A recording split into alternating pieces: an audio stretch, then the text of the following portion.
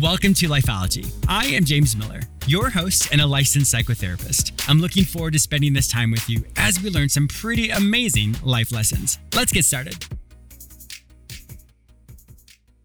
I would love to connect with you. Be sure to follow me on all social media platforms under the name James Miller Lifeology, except for Twitter, which is James M Lifeology. I am also very active on Instagram and create mini videos with quick tips and tools that you can immediately implement. Be sure to say hello and follow me there. There are thousands of amazing self-help books out there, but what happens when you're struggling at the moment and need help now? Well, my new book, Life Lessons, You Are the Expert on Your Life, a workbook, is your new go-to self-help book. I wrote it specifically for when you don't know how to overcome a challenge. Each chapter gives you a framework on how to tackle your situation. I help you focus on what already works for you. Your situation today may be different, but the emotions you're currently feeling, you felt them before, and you did something that helped you. You don't have to reinvent the wheel. This book is specifically written to help you overcome any obstacle you may face. Purchase your book, Life Lessons, You Are the Expert on Your Life, a workbook, on Amazon or at your favorite bookstore. Once again, purchase Life Lessons, You Are the Expert on Your Life, a workbook, on Amazon or at your favorite bookstore.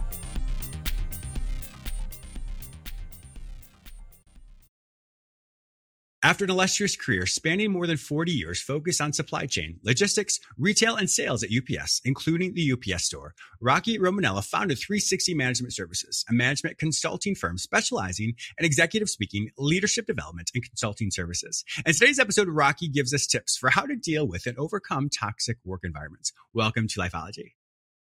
Hey, James, how are you? I should have just said I was old. It was probably a lot easier, right? It's funny when your publicist, your daughter, Nicole, which is fantastic, by the way. So those of you who struggle with any dieting issues, go to her website, mondaydieter.com. You'll learn so much from her. Anyway, so when Nicole and I put this information in there, she had so much of her backstory. And I was like, oh my God, I can't say all that. So I parsed it down. So it doesn't even encapsulate or encompass all the things that you've done. So I'm so happy that you're back on my show. My viewers may not remember this, or actually my listeners. I think you were on my show a couple years ago. Well, a couple times back in 2016. So I'm dating this as it's now in 2022. So we look the same, obviously. Oh, but hey, I actually think you look better, my friend. You're looking good. I'm telling you, very impressive. I like your new digs there. So yes. But it's been a while. I appreciate that. It has been a while, but you've done so many things. So I know, and I will link your previous shows in the show notes here, but give us a little bit of your backstory. You started in 1976. And everything happened from there. So there you go. There's the old part, right? June 15th, 1976. Started out part-time on loading trailers at UPS, working my way through college. And UPS had a promotion from within policy, which, I took advantage of. And but the irony there, James, is I originally went to school to be a high school history teacher and a baseball coach. And then what yeah, right. That's funny. I didn't know that. And what I realized, though, was the best leaders were those people who can get their people to connect the dots, that were really teachers. And so I changed, my major to management, but I never gave up my passion for teaching and coaching. And so got promoted through UPS, was a UPS driver. Always had the crisp browns, man. My grandmother, she used to press my browns at night. That's funny. So, and then was a driver and then worked my way up. And the interesting thing quickly is that I did a lot of non-traditional things at UPS. So we purchased mailboxes, et cetera, rebranded to the UPS Store, had the opportunity to run that for UPS and manage through the rebranding. And then we put together, after about 24 acquisitions, UPS Supply Chain, and I ran this side of the world for UPS. And so those were all interesting, fun things. Retired from UPS. Was 55 with 36 years, so I had the opportunity to do some more things. Ran a telecom company. We built cell towers, upgraded cell towers, and then we sold that, started 360 Management Services. So as you can tell, James, my biggest failure was retirement. Just don't know how to do that again. Well, now you have 8 grandchildren, so I don't think you're really retired now. So once again, congratulations on that. Yeah, they keep you young, that's for sure. Yeah, they do. With all that, what is the biggest lesson you've learned? I mean, it's kind of hard to throw it all together into one sentence, but what's the biggest lesson you've learned? It's interesting. It's a couple things. I think when it comes to work-life balance, which is one of the things, and my kids always laugh and the calls like that, where, how come you didn't realize this, 30 years ago? But in fact, her husband's been busy at work right now, as he said to Sean the other day. I'm starting to have flashbacks to my childhood. You're not home that much. But I think, James, the biggest lesson learned there was the difference between nice to do things and need to do things. And I think think what happens is you put everything in that bucket of need to do, right? Because you believe you need to do these things. You want to make a good impression. You got great energy and enthusiasm, which is all wonderful traits. But when you start to put everything in need to do, you start to find out as you look back that you did a lot of nice to do things in the need to do category. And you could have taken those nice to do things, put them on the side, and then maybe got a chance to go to a dance recital or a cheerleading or a baseball game. So I think that was one of the lessons I look back and I really, kind of think about and say, wow, I wish I could have done a better job of understanding the difference between nice to do and need to do, which then would have got me a much better work-life balance. So I think that's it. Well, I think we could also translate that to other areas in our life as well. So the have to do and the want to do versus also the needs and wants. So I know I've worked with a lot of people when it comes to dating. I need this in a relationship, but a lot of times those needs are wants. And so the needs are the deal breakers and the wants are the kind of the bells and whistles that come, that's great. So I think the same concept as well. I have to do this for work versus, well, I can, but maybe I should put it off in that different bucket, like you said, and push it off to a different time as well to spend time with my family. That's a great point. Great point. I think the second thing for me would have been this whole concept of don't let your highs get too high and your lows get too low. So, I mean, those are probably the two things I look back and I'm like, wow, I wish I would have been able to understand that difference between nice to do, need to do, and understand that don't let your highs get too high and your lows get too low. I'm sorry, Dave. No, that's totally, I think that's a really good point because, and I want to segue that into toxic work relationships because I think if a person isn't able to regulate that within themselves, too much of the highs, so like, this is great. And then when you fall, it's so earth shattering, like, oh my gosh. And then all of a sudden you lose your steam. But I think with that, if a person struggles with regulating that, then I think that can lead into toxic work relationships because they may have a boss who asks for more and they're not able to set those boundaries or vice versa. They just struggle, create their own toxic environment because they're burnt out because they've overly given, that's on their own accord. And that can really impact the culture, the work culture in a negative way. Oh yeah. I think you're absolutely right. What would you say to that? How would people be able to regulate that? Well, I think what to ends not up be part of the happening toxic relationships. Yeah, I think it's interesting because I think, these toxic relationships or this toxic environment that you may be in. Now, it's interesting because from at a macro level, I mean, there are good companies to work for, but inside those good companies, there are these micro toxic work environments where you just happen to work for a bad boss, right? Or you just happen to work for a difficult individual.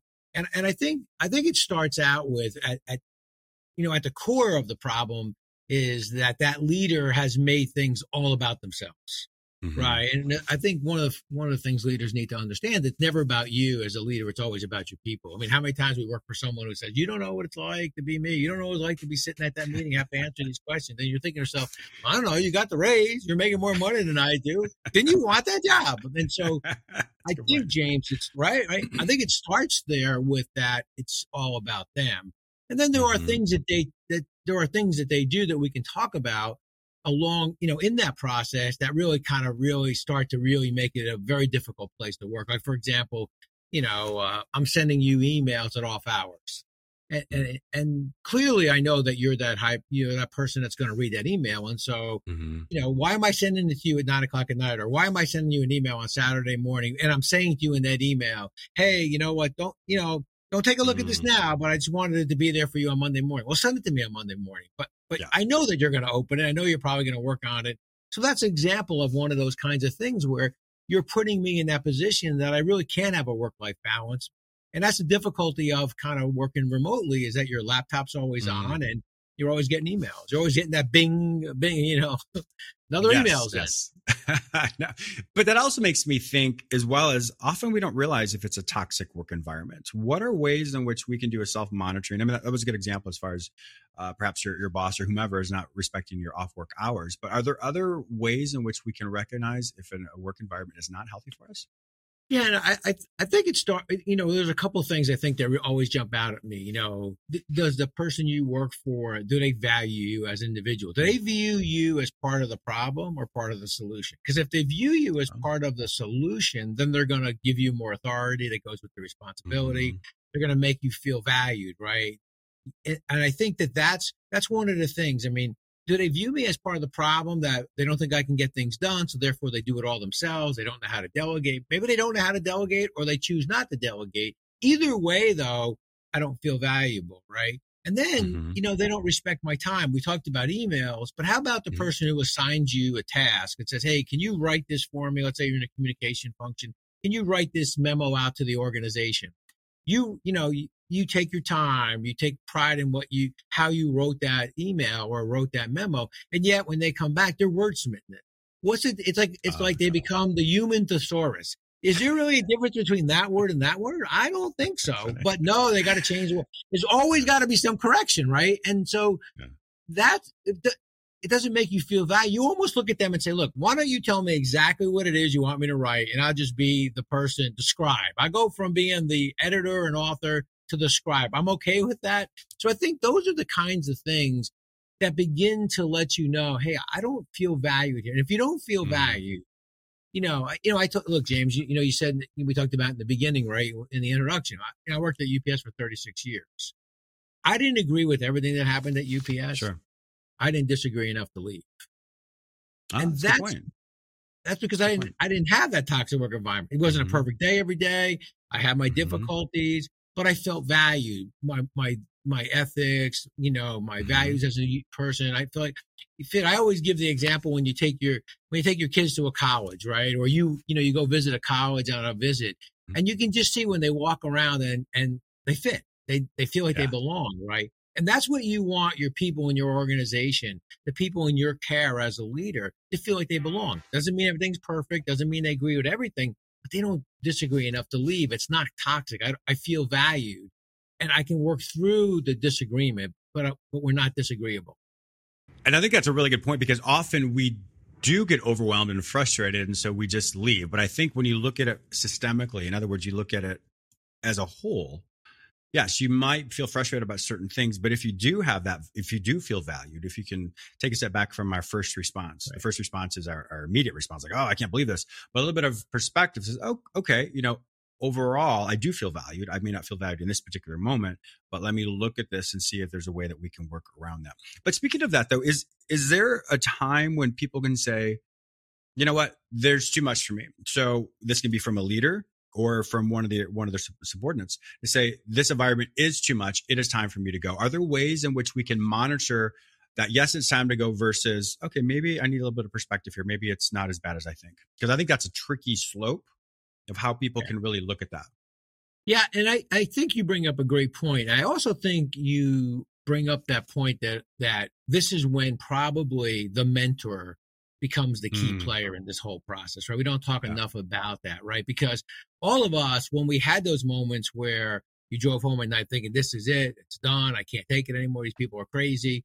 But then there's always that mentor who kind of takes, whether it's a virtual walk around the building with you today, or that walk around the building where, hey, is this really the hill to die on? Is this, it's like you see that with families, right? When you have that disagreement and 10 years later, people are like, what did we really argue about at the kitchen table? Exactly. What was it on that Thanksgiving that forced us to never talk to each other, right? So I think that it's that mentor.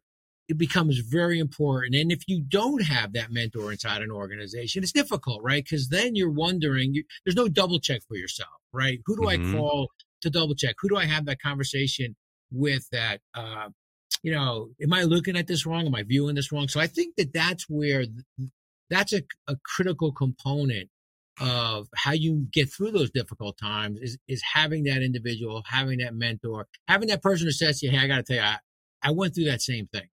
You got to hang in there. Or they could say to you, you know what, it's probably time for you maybe it is time for you to move on. You just don't, and I think, but that validation is so important to you, whether it's, am I thinking about this right? Or whether maybe it is time for me to go. So I think that's probably one of the things to look for and understand that, this is why mentorship is so important. And this is why it's good for me to have that kind of mentor inside an organization. We'll be right back. Are you an emerging persona or a global organization that isn't getting recognition from the press? Have your marketing and advertisement efforts hit a plateau? Let us help you take your brand to the next level. Red Heifer Media is a full-service boutique public relations agency specializing in health and wellness, tech, real estate, and nonprofit organizations. We can turn your successful company into a reputable brand. Take your first step and visit www.redheifermedia.com. Once again, visit www.redheifermedia.com to take your brand to the next level. Welcome back. I'm speaking with Rocky Romanello, who has over 45 years in leadership development. He worked at the UBS store, he worked at Unitech, and has his own company, 360 Management. We're talking today about toxic work environments and how to recognize the signs and when it's time to go. Rocky, one of the things you just said a second ago was really interesting in the sense of finding a mentor. Now, some companies actually have mentors, have mentorship programs, and others don't. How would a leader look for their own mentor within the organization, and vice versa? How does a subordinate reach out to someone as well? That's a great question, because sometimes, especially if you're in a situation where it's not a formal program, like the formal programs are a little bit easier, but if you don't have a formal program inside the organization, there's opportunities for example, if you're going through your career development process, you're sitting there, whatever time of the year your organization does it, or you're having that kind of conversation with the person that you work for in this particular case, that's a good conversation to have. Hey, you know what? What do we look like in the next 6 months, 18 months, 3 years from now?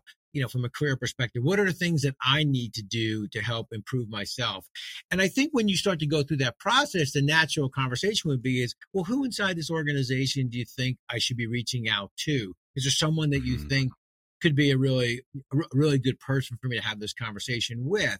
And they may say it's themselves. That may be when they say, hey, let's start, let me be your mentor, or let's work through this different process. Oh, so-and-so is really good.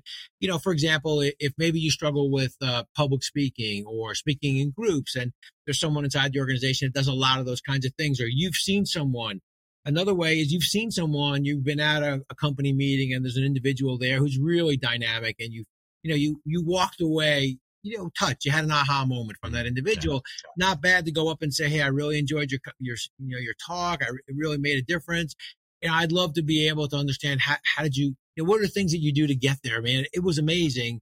And that sort of recognition for them means a lot, but also for you begin that process. Most people, especially genuine people, will be, hey, give me a call if you have a problem or whatever. So that begins that mentorship problem in an informal way. And then you could either move to a formal one in the sense of that person wants to be your mentor or wants to participate or send you, or if your organization has that kind of formal mentorship. But it's so important. I think back on my career, those individuals who impacted me the most. And, and by the way, mentorship comes from more than just, the formal, next level in an organization or someone in a different function. I would say that, I have those 3 or 4 people who I think about, and I sometimes smile, like when I'll ask a question or say something, I'm like, oh, it sounds just like so-and-so when I worked for him 30 years ago. And I never thought they were someone I was going to be a lot like.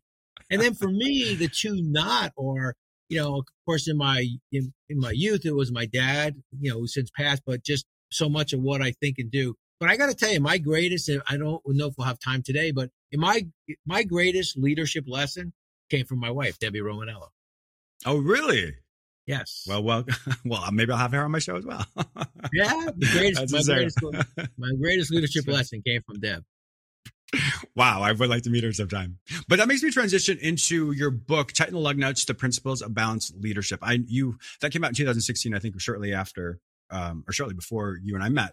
But that book has done so well. I know it's been an Amazon #1 bestseller, and it's fantastic. So, but in your book, Tighten the Lug Nuts, you talk about a lot of the different principles of a balanced leadership. And I think that is one thing where all of us, whether you are CEO of a company or whether you are the quote leader of your household or friend group, whatever that might be, but I think we can all learn from that. Tell us more about this book. Oh, thank you, James, for asking. So the book is sort of the journey of a career, but it's written in the third person. And because I never liked that feeling of saying, I would do this, or I think you should do that, or. And so, years ago, when I was at a meeting at UPS, we were sitting there and someone brought an idea. It was a really good idea. And I could see by the look on their face when I said, well, what if you thought of it this way? I felt like it was taken negatively. So from that point forward, I don't know what possessed me. I said, hey, what do you think Joe Scafone would do? And they looked at me like, Joe Scafone? I go, oh yeah, Joe Scafone would like to know what you would do. Well, sure enough, that became the joke throughout my career, Joe Scafone. And so the book's written in this third person, Joe Scafone. And it's kind of the history and the things I've learned along the way, the wonderful people I've met. And people who've mentored me and helped me, and hopefully some of the things I've done to help them. And so we talk about this concept of balanced leadership, but it's a journey. So you'll enjoy the book from that perspective. And then I think the aha moments, each chapter kind of stands on its own from lessons. And so I think it's been, I've enjoyed it. I love when people read the book and they'll send me, hey, this was my favorite story. Did you really do that? Or did that really happen?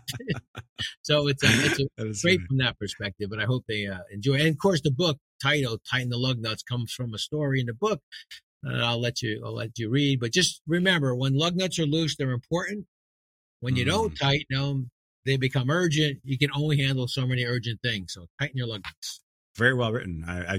I'm really looking forward to having my viewers and listeners purchase it as well. I was thinking though, as you were talking about that, a balanced leader, I think sometimes perhaps new leaders or just leaders, it doesn't really matter, I guess, how long you've been a leader, but often we think we have to get it right all the time. We have to have the best response, the most optimal response. And if it doesn't happen, as a leader, we can turn inward and think, oh my God, what's wrong with that? I can't believe I got that wrong. Or we just have some insecurities. How would you help people really understand what a balanced leader means? That's as far as work-life balance, but it's also sometimes you get it right, sometimes you don't. There's a balance there. Yeah, there's a balance in everything you do. And by the way, extremes are no good on either side. And so the balanced leadership approach starts with this whole concept of there's three key constituents in all your decision-making processes. There's your customers, your people, your shareholders, and stakeholders. And there are different times when one will take a little bit of a lead, but they're all recognized in your decision-making process. So this process helps keep you balanced. And so for me, for example, if James, you brought me a new idea, I would listen intently. And if during your presentation of this new product, for example, all the customers are represented wonderfully, good. How, of course, the CFO, he or she's banging a calculator at that price point, we can make money. All right. So, but if at some point you didn't talk about our people, how they're going to get trained, do they understand why it's an important product, then I would know we're out of balance. And so for me, that keeps me in balance. So I always try to make sure that all the constituents are represented. And then I always try to make sure that I end with the concept of acting like an owner. And so, for example, this, once we kind of went through the presentation and all three were represented, so we all think it's ready to go, I'd ask the question, hey, if you were writing this, check out of your personal checking account, this was your candy store, would you do it? And, when people say, yeah, I would do it, I'd write that check. Well, then I know they're committed. Then I know that they're ready to go. And so I feel good. So it starts the process of me feeling good about the fact we're balanced. The key constituents are represented. They're all in. And then you move forward in balance. So I try everything I try to do things in balance. So I think that's what's so important. To your point, the work-life balance part of it, right? Difference between nice to do and need to do kinds of things. Your emotional roller coaster. Hey, don't let your highs get too highs, your lows get too lows. That to me is all about this concept of balance. But it starts with this whole process of balanced leadership and your ability to make decisions in balance with these three key constituents. I always felt so much better at the end of a decision. I didn't double check myself as much. I didn't, and then the other thing is I was so much more willing to give the person the authority who gave me the idea because they were all in, right? They said I'd write it out of my personal checking account. Well, I don't need to overmanage them. I just need to be the cheerleader at them. Wow. I really like that because I know people listening and watching this right now can think about their own business. And once again, business can be something you own. It can be even your family system, which is a form of a business. There's money coming in, money coming out. Everybody has jobs. So I think to really think about that, to create your own model of what balance looks like. So for you, obviously in your companies, there's three constituents, the sales, the culture, the employees, and also the customer. And so I think I got that right. And so with that, you want to look at that in your own system. What does that look like? And so when you can create your modality to find that balance as you make decisions, as you move forward as a leader of whatever it might be, I think you will really find that balanced aspect of it allows for you to have a peace of mind that you are able to be a successful person. No, I think you're right. And the other thing too is you start to gain consistency in your approach and your process, which is helpful to you, but also to your people, right? Because they know what to expect, right? Whether it's the PTA, whether it's the soccer field, or whether it's your business, right?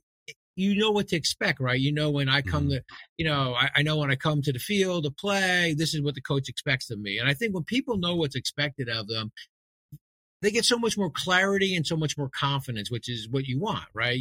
Because your job as the leader is or the coach is to put your people in the best position to be successful. And you do that by letting them understand what it is that you expect of them. And look, when one thing, James, I always say is true empowerment is when people discipline themselves.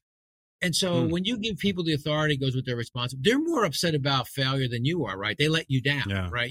So you don't become the master of the obvious and say, hey, by the way, we missed our business plan. And they're so upset, you can say, no, it's the opposite. It's okay. We're going to get through this. What do you want to do? What help you need from me? How do we fix the next quarter? But that's when you have that empowered individual, they're disciplining themselves. You're there to help at that particular point. And I think that's the greatest feeling you get as a leader, that they care so much about the business that they're disciplining themselves. Well, now you can help them. Now you can be that positive individual who's helping them through the challenges of what just took place and how they fix it going forward. Well said. And unfortunately, by the way, that's one of the ways you find out you're in a toxic work environment is that, they don't accept their responsibilities as a leader. So therefore it's always your fault. I mean, you got your own responsibilities and now you got, you're their problem. Like, excuse me, how is that? What do I got to do? Why is this funnel ending here with me? Right. That's funny. Well, unfortunately, our time is up. Rocky Romanella, it's so good to have you back on my show. Like I said, I will put in all the information from your previous shows.